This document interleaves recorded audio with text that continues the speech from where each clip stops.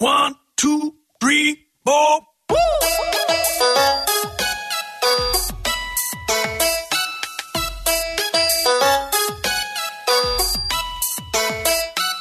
Welcome to Me and the Geek. I'm me, Joel Sharpton. You can find me online at joelsharpton.com or on Twitter at The Rogues Life. And, of course, you can find me here every week for a different conversation with a great geek on Me and the Geek. I think that anyone with a passion for their art, their hobby, their industry, I think that person is geeky about that passion.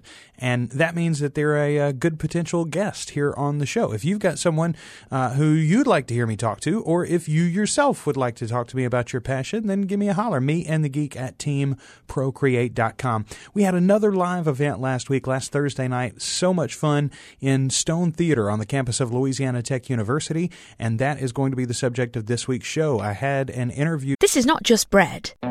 This is a delicious M&S sliced loaf. Just one of our range that has been sliced from £1.15 to 65p. Enriched with vitamin D and fibre, it's great for packed lunches. This is not just value, this is M&S value. Subject to availability, excludes franchise stores. With Louisiana Tech professor Paul Crook. Now, Paul is a guy that I met 10 years ago. In the summer. As a matter of fact, it's almost 10 years ago to the day here as we're talking at the end of July.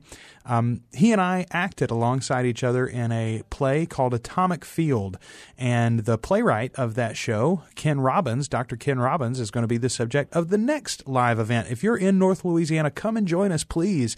July 30th, Thursday night, 7:30. We'll get started in Stone Theater. It's absolutely free to attend, and we'd love to have you there for our next summer series at Stone on the campus of Louisiana Tech University. All right, this week's subject, Paul Crook. I met him, as I said, 10 years ago. He played my father at the time. I portrayed a son struggling with the secrets of his father's past, as his dad had been in World War II. It was an interesting role for us to step into. He's been a professor at Louisiana Tech since that time. His wife is a professor at Grambling State University, not too far away, and I know both of them very well, gotten to know their kids over the past few years as well, and he and I have worked alongside each other a couple more times since then in Fiddler on the Roof. As one example, I was Laser Wolf to his Tevye. He's a great guy, and we had a great time talking the other night in Stone Theater. I hope you have a great time listening to the interview. Right now, it's Paul Crook from Louisiana Tech University on Me and the Geek. Ladies and gentlemen, the guy that gave me the original idea and the impetus for the Performing Arts Summer Series, Joel Sharpton with Me and the Geek, and Mr. Paul Crook. Thank you. Thank you, and thank you for joining us tonight. Thank you for doing this, Paul. Mark was on the hot seat last week. For those of you who have not been here before, who don't know who I am or what I do, I do a bunch of stuff, but I host podcasts, two of them in particular. One where we review other podcasts, which if you don't know what a podcast is, that seems awfully silly, I imagine. And the other one where I talk to a different geek every week. This is the geek this week. I'm wearing my Target socks. Excellent. I define geekdom by being anyone who is passionate about a hobby, an industry, or an art form. And I think that's everybody. Everybody's passionate about something. If you're not, it's a very sad life. Yeah. And so I like to talk to people about that passion, how they got into it, what it's like for people that are on the outside. And so tonight, we're going to be talking to Paul about some of the things that he's passionate about. We're going to start, though, Paul, with a very tough question. Oh, good. You have the following choice. You can either give up theater entirely, and that's participation, active participation. You can't act, you can't direct, you can't, etc. You also, though, can't attend theater. Or the University of Alabama has to give up athletics altogether. Which would you choose? Well, see, that's a little bit of a Kobayashi Maru, because some might say that athletics are a form of theater, in which case you could do neither or both. There you go. You're gonna cheat. I would reset the game. Is what I would do. Fair enough. So, something I ask just about everybody who's on my show: what kind of geek were you growing up? Were you into Legos? Were you into Star Wars when you were? What was your? I was into books. It was books and music. Give me a couple of the top ones that were. This is the book that I've read a dozen times. The Hobbit was the one, like, and that's a horribly unoriginal one, but it's true. I mean, I remember I have older siblings who are 11, 12, and 13 years older than I am. So I was the baby, and I remember my oldest sister, and I was probably 10 years old or so, and she thumped this giant tome down on the table and said, "You need to read this," and it was The Hobbit. Okay, and I struggled through it, but I loved it. And I probably wound up reading it 12 or 13 or 14 times. And it's pretty wonderful. That one, Watership Down, is another one that really stuck with me, which is a marvelous book. And then, gosh, I could go on and on and on. Those are two good ones to start, though. Let's get directly to theater. Did you have any theater in your household, or was it something that you came to on your own? Well, no. Yes and no. No one else participated in theater in my house, but my parents did love theater. I mean, they would go. My dad traveled for his job. So he would go to New York. They would go and see shows. Times my mom would go. I grew up in St. Louis part of the time, and the Muni Opera is a wonderful, wonderful, wonderful venue, great regional theater in this country in St. Louis. And I remember vividly what got me into theater is, and it was probably 1975 or 76. I went and saw, my parents took me to the Muni, and we saw Yul Brynner in one of the thousands of tours he did of King and I. And I fell in love with it. And I looked at it, and I was enthralled, and said, that's it. I love that. That's magnificent. Years later, we were in New York when I was in high school, and I got to see, at that point, King and I was back on Broadway with Yul Brynner in it, and I got to see one of his final 20 performances before he died, and which was wonderful and sad at the same time. By that time, he was so kind of eaten up with cancer, and cut like half of his songs, and didn't do any of the reprises, and he was really struggling. But it was still kind of glorious to see this luminary of aging lion. Yeah, to go out, and that's what got it for me. I mean, easily. I remember sitting there and watching it in 1976. So, where and when was your first play? Well, I mean, outside of school shows, the first acting gig that I ever had, I was, and here, people who are really, any of my students who hear this might get a kick out of this. I was 10 years old, and a friend of mine at school who did a lot of commercials. He was a little kid, little child actor, and he had done a lot of commercials, TV shows, and whatnot. And he was going to audition for this movie that was going to be shot in St. Louis. And his mom talked about it and said, "Well, Paul likes this kind of stuff. You should take him." So I went and auditioned, and I wound up. It was the first thing I'd ever done, and I auditioned for this movie, and I got a role. I got cast in it. I got one of the principal child roles, and my friend did not. They weren't happy. We were no longer friends after that. But welcome. There's a quick initiation into the world of acting right there at the age of 10. But the movie, this was right after, for the people who remember the movie Meatballs with Bill Murray, this was a rip-off of that. It was a rip-off of Meatballs. I remember there were a lot. Yeah, exactly. And it was called Stucky's Last Stand. And it was about a kid's summer camp. The actor, it was an actor who had been in the movie Silver Streak with Gene Wilder and Richard Pryor, who was the lead. And he was like, I can't even remember the print. He was like a con on the run, hiding as a counselor at the summer camp or something. And so I played one of the principal little child roles, who was this kid who was allergic to everything and really meek and horrible and afraid of his own shadow.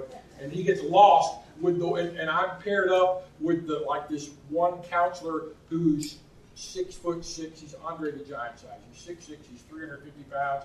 He's a misfit. I'm a misfit. And we get lost and separated from the group. And it was an absolutely horrible movie. It was a joy to film. It was a joy to do, and it was great. But anybody from the Midwest knows that Siskel and Ebert got their start as local guys out of Chicago. And their movie show, their critique show, Siskel and Ebert at the movies or whatever, that eventually became national and turned both of them into famous names. But it started in Chicago. It would be broadcast on local access television throughout the Midwest. And so this movie was shot independently in St. Louis and got a distribution, I don't know, who knows, just around Midwest theaters. But it was enough that it got reviewed by Siskel and Ebert, who they did every week. It was a weekly show. They would pick their dog of the week. It was the worst movie they reviewed that week. It was the dog of the week. Not only that, I'm pretty sure it wound up being the dog of the year. Oh, wow. They brought it back. They did. It was so bad. But it was a lot of fun to do. And, we got to go to the premiere. We premiered in St. Louis. Big thing at the movie theater.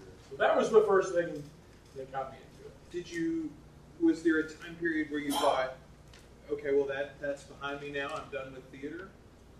That's 10 years old. You're still in it now? No, there never was. I mean, it was always something that I loved, and I continued. I didn't necessarily do a lot of it beyond school stuff, and then I got into high school and did that, and then got into college, and just kind of continued. You kept the ball rolling. Yeah. I'm going to change the topic for just a second. We talked earlier about your love for sports. Yes. And for people in the theater, that's sort of rare. It's at true. Least your level of fanaticism. And some of the jobs of it, yes. Yeah. But also, you're a fairly liberal guy. You're a pretty progressive guy, and you've lived and worked your entire professional career anyway in the South. Yes. In which capacity do you feel more of an outsider? A sports fan, a serious sports fan in the theatrical world, or a fairly liberal guy in the South? In the South. Probably more of an outsider as a liberal in the South. Because although it seems an odd pairing, there are a lot of people who work in theater who love sports, and who are, there's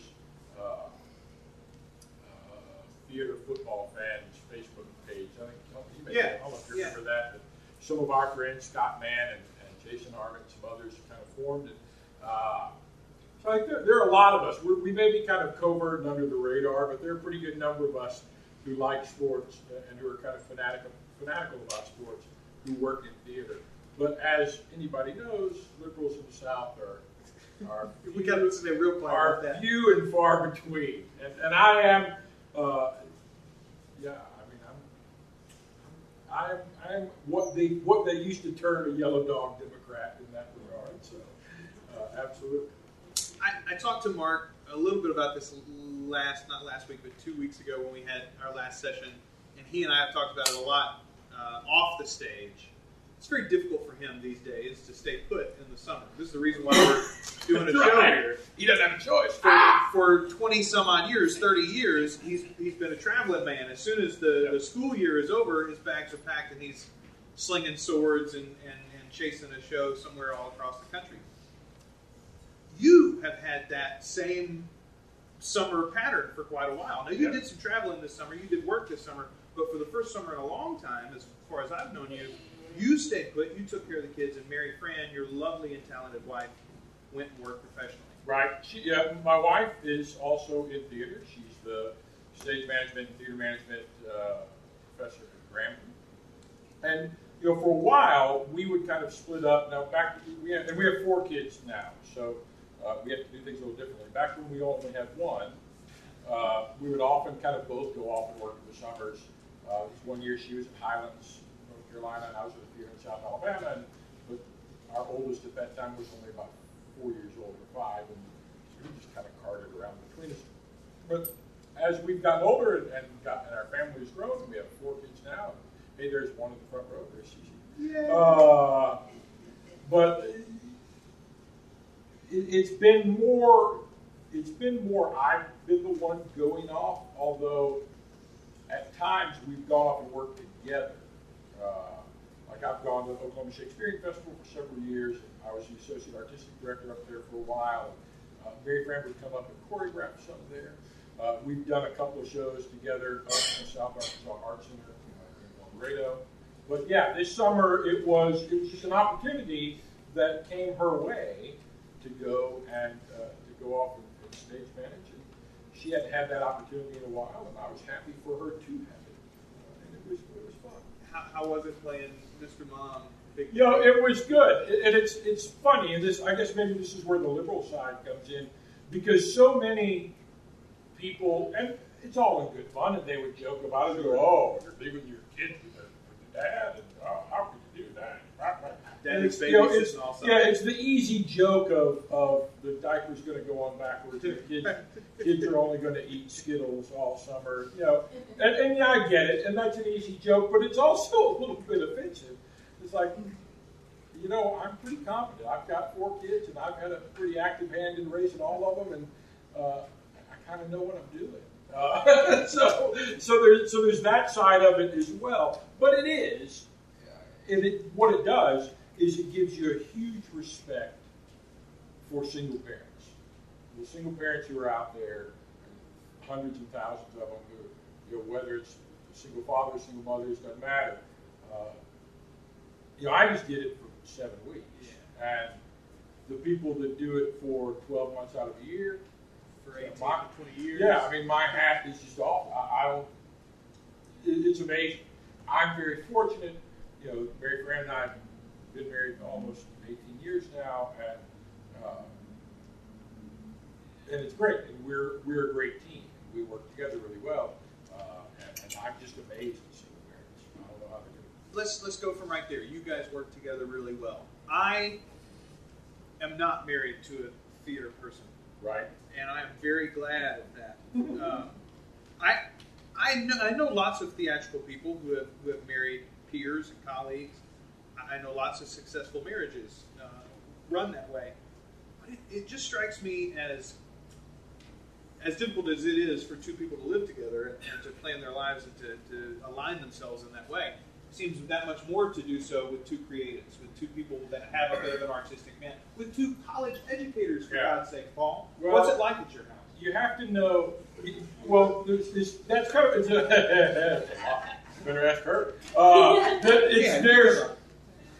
There's a two-pronged answer to that.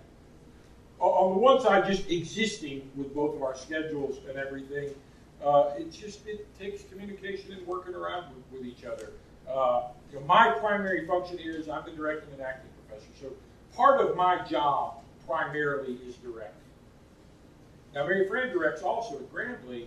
That's not a primary function of her job. So on years that she does direct, we set our season and we figure out what I'm going to be directing, and then she goes, all right, this is when I have available that I can direct.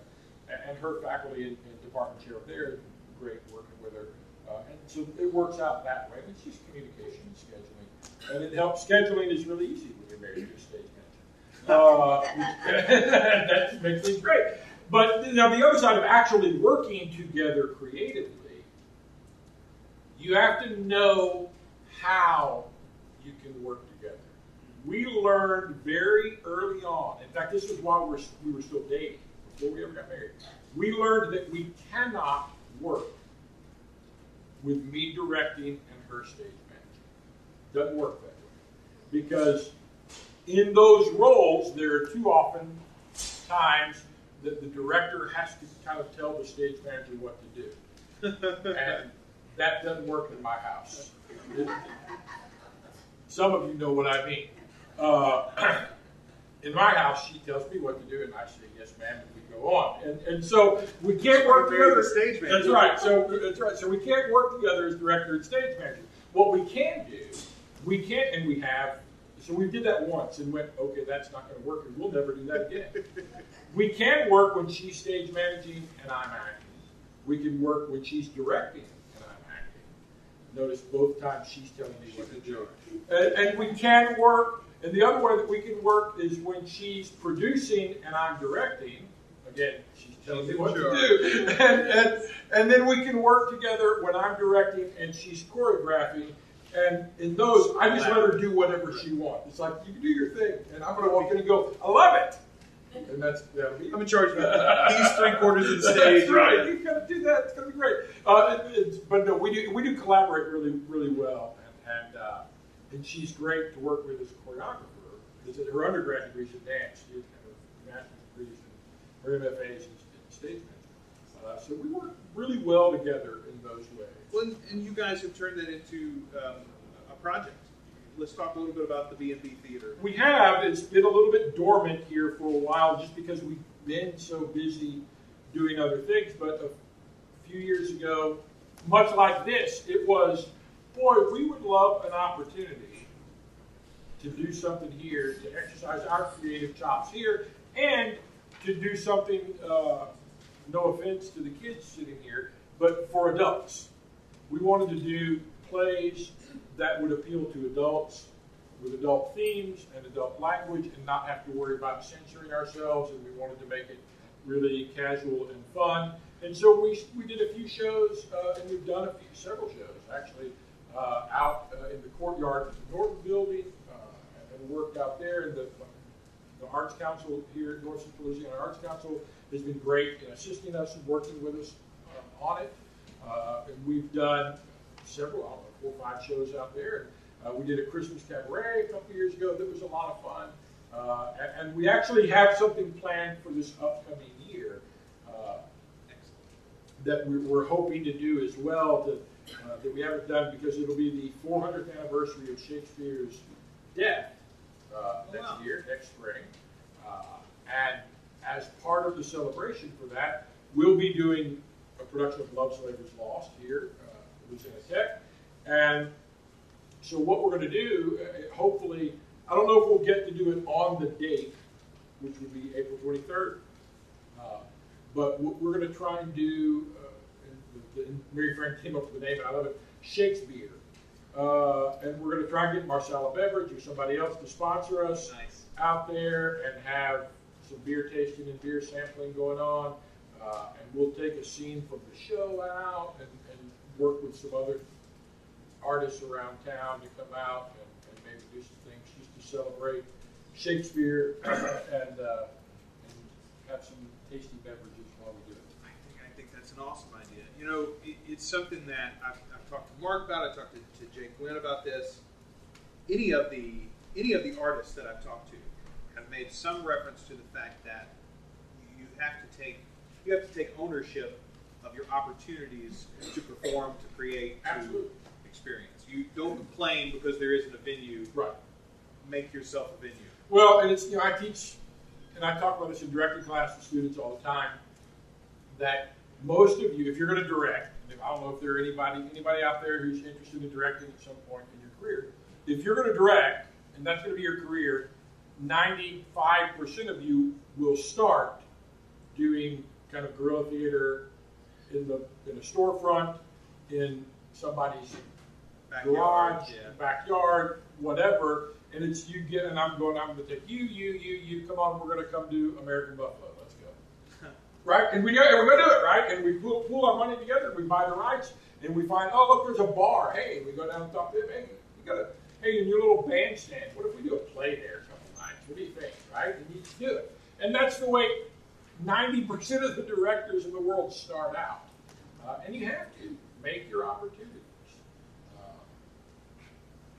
You've acted, you've directed, artistic coordinator, artistic director, you've written plays. Yeah, we won't talk about those. But, is there? I don't consider myself a playwright. Is there a favorite part of it all for you? Mark said he couldn't pick amongst his babies. Do you like the variety? No, directing's my favorite. That's if the one you go back to. Hey, source computer 1 auto no sequel. All right, whatever. Directing, and that's changed. I think as an artist, you evolve over the course of your career. Most artists I've talked to do and have, if they've been in it long enough. 10 years ago, if you asked me what it was that I did, I would say, well, I'm an actor. That was the first thing I would say. And I also teach and I also direct. And that came out.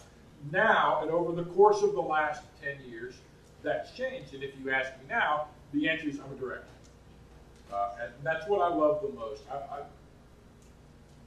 When Ken had one of his classes, that he would have other faculty members come in, and I always looked forward to it. I loved it because, hey, I love talking about myself. I'm still that much of an actor that I love talking about myself. But you would have other faculty members come in and just kind of talk about their philosophy of the theater and why it is that we do what we do. And I always love that opportunity. And for me, and this is why I love directing, is that I have stories that I want to tell. And that's the way I tell stories. I'm a storyteller. And I tell stories by directing. And I love it. And that's absolutely. So that's what I love. And acting, I do so rarely now. I still love it, and there's still a lot of roles out there that I want to play. But the thing that acting's hard. Acting's hard, and it's much harder than directing to me. It's much more difficult. It's much more physically and emotionally taxing.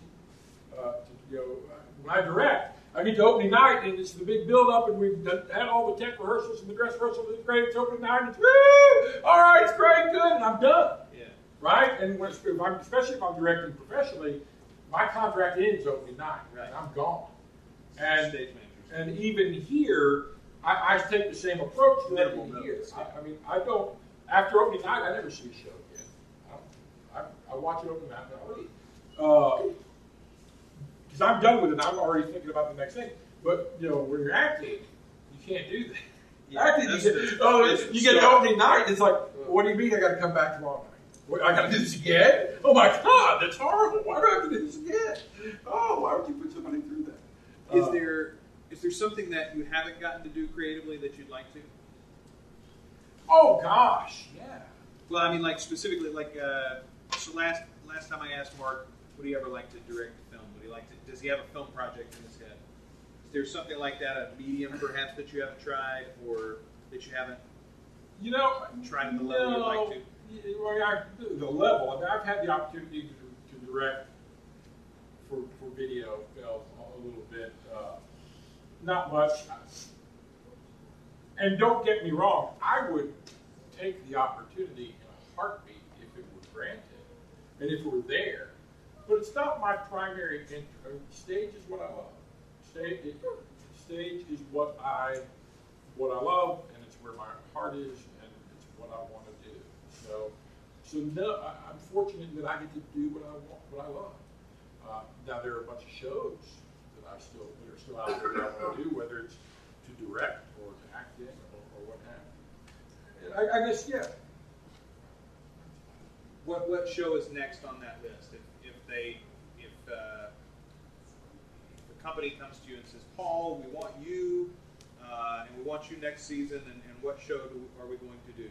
The show is? Well, if I want to direct, and I would say every director has at least one dream show in their head that's the unlimited budget show. It's the magic show that somebody says, all right, you have all the money that you could possibly want to have, and you can do it anywhere you want. My dream show is Jesus Christ Superstar. I know exactly how I will do it whenever somebody wants to give me $75 million to do a show, because I need a wall. I need a 45-foot by 25-foot wall of individual video monitors that can also be synced to do grafted images. Yeah, that's going to cost a little bit. Yeah, and Mark Wynn just curled into the fetal position when he heard that. Among other things, but I know I've got the show. I've got that production in my head, and I think every director has one of those. As an actor, there's a lot of the great thing about Shakespeare is what I love. I mean, it's the area I've studied the most. If you were to say I had a area of specialty, it would be that. The great thing about Shakespeare is I'm just now coming into the roles that I'm going to play for the next 20 years. I looked like this when I was 16. So I've been playing. I was in my late 30s before I ever played a character that was the actual age I was. And so I'm just now coming into my own. And so all the roles that I've always loved and wanted to play in Shakespeare, I've got in front of me, which is really awesome. And I can look and I can go, I've got Prospero, and I've got Lear, and I've got Porus, and Henry V, and I've got Claudius, and at some point then I'll have Polonius, and I've got Titus. I've got all these great roles out there to do, and they're all in front of me with Shakespeare, and that's with Falstaff. That's what's really exciting and really fun to me. Heaven is a repertory theater where you are always the lead actor, but the schedule is only 3 shows long. What 3 shows do you do for the rest of eternity? Smoke on the Mountain, which I have a deep and abiding connection to that show and that whole series of shows, which I've done. I've journeyed with the Sanders family 7 different times, either an actor or a director. It's a show where I met my wife, so it's really special. So that's definitely one. And that could be either me directing or acting in it. I'd be happy. So that'd be one. Macbeth would be one, which I love. And I've done that 4 times. I've directed 3 times and acted in it once. That would be one. And then, the third one would probably be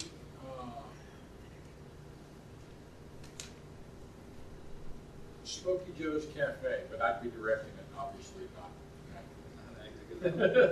acting in that. Because I've done that once. I love that show. Molly Page sent a question and said, what is your most influential non-theater book that you've ever read? And I'm assuming it's probably not The Hobbit. You mentioned that one. You love it, but that's not the most influential book. Man. That's tough because most of them eventually were turned into plays. I could say like To Kill a Mockingbird, right. But of course that's also a play and a movie, but that absolutely is hugely influential in my life. The Heart of the Lonely Hunter might be one. Carson Poe would be one. Canterbury Tales. That's a good one. Of course, Chaucer or Beowulf. I taught early British literature for years and years, and so I love both of those. One more question. Yeah. I'm gonna move this evening on along. It's funny because you mentioned your gigantic budget earlier. You and I were talking about when our great benefactor comes to us and gives us all the monies, and you just mentioned your $75 million stage play of Jesus Christ Superstar. There's a facility that's just about to get finished on the other side of campus. This beautiful end zone project, $18 million that's been spent on this. And this is not a political thing. I love the end zone project. I'm looking forward to seeing it. But let's assume that a benefactor comes and says, $18 million needs to be spent on this side of campus too. And the dean and Dr. Geis and Mark come to you and they say, Paul, we'd like you to sketch out the first plan for spending all this money. I know that's your plan, right? When the money shows up. They're right to me. Yeah, they're going to let you. Obviously, all of our wonderful faculty get pay raises. Yep. Obviously, we hire a couple of new faculty members. What infrastructure, where would you spend money if you had the money to spend? I would, right now, and like so many colleges and universities, we share our building with our friends in music. And I think that both music and theater, we find ourselves cramped. We find ourselves competing for space. We'll have, and you think, gosh, how could you compete for space at that big giant building? Well, we can't. I mean, music has so much going on. Just to use it as an example, the end of last academic year, music was having some fantastic recitals going on in the recital hall, and we were having our student-directed showcases going on in the acting studio, which is right below the recital hall. And it was the same night. And so we've got music coming down for our shows, and they probably got noise from our actors coming up to them. And so it's that kind of thing.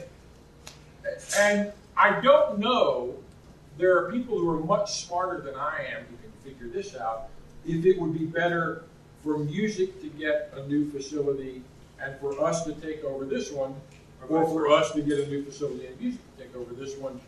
Either way works for me. I mean, I'm happy either way. Like twice as large a space. Yeah, exactly. That's right. That's exactly right. And I think that would be my first dream of if there were enough money to go, okay, we're going to split the School of Performing Arts in terms of facility usage, so that we can all spread out and really accomplish and do the things that we want to do. And I know music does too.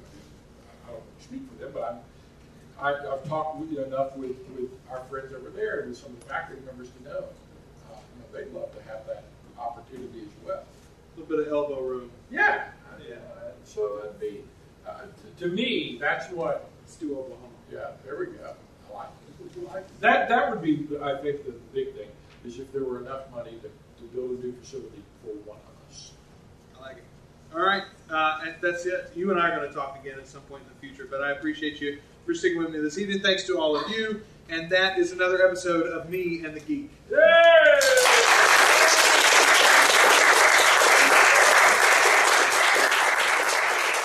Great talk with Paul Crook from Louisiana Tech University's Department of Theater. Hey, if you are interested in joining us, please come and see us next Thursday night, July 30th, live in Stone Theater. The show starts at 7:30, and again, it is free to attend. If not, don't worry. We'll have that audio for you in the show before too long. Next week, I've got a really cool conversation. Our first two-guest show. We're going to have Alex Bozeman and Jake Gwynn, who's been a guest on the show before. They're going to be talking about the future of art and some of the interesting projects that they're working on, the directions they're headed as young professional artists. So look forward to that next week here on Me and the Geek. Until then, you can follow us on Facebook and Twitter. Just search for Me and the Geek. You can follow me on Twitter at The Rogues Life, or find me online at joelsharpton.com. I have been Joel Sharpton, and this week's Geek was Paul Crook, live from Stone Theater on the campus of Louisiana Tech University. And this has been the podcast. 1, 2, 3, 4. Woo! Me and the Geek is a proud member of the Procast Network, a Procreate production. Procreate is a community of artists in film, music, the digital arts, and fine arts that helps them connect and collaborate on projects. You can find out more at teamprocreate.com. Also, be sure to check out one of our other great shows, like Pod on Pod, a weekly review of a different podcast to help you find your new favorite show. Josh and Joel are your hosts as they walk through the wide world of podcasting. From comedy to self-help, Josh and Joel listen to it all so you don't have to.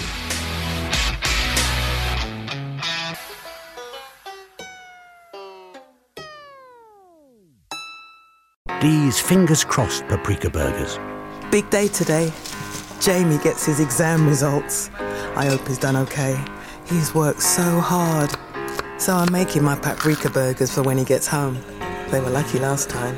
I add red onion and paprika to the mince. Then I top with jalapenos. Well? Make your own burgers with our Tesco finest Aberdeen Angus beef. Food Love Stories, brought to you by Tesco. Gig's over. Pour out into the night. 200 people disappear into the darkness. Should have brought my coat. Ears ringing, T-shirt sticking to me. Not ready for bed. Text from mates. Time to regroup. Door slides open. Step into the light. Eyes blinking. No need to think. Big Mac and fries. Over 700 McDonald's open 24 hours. We are awake.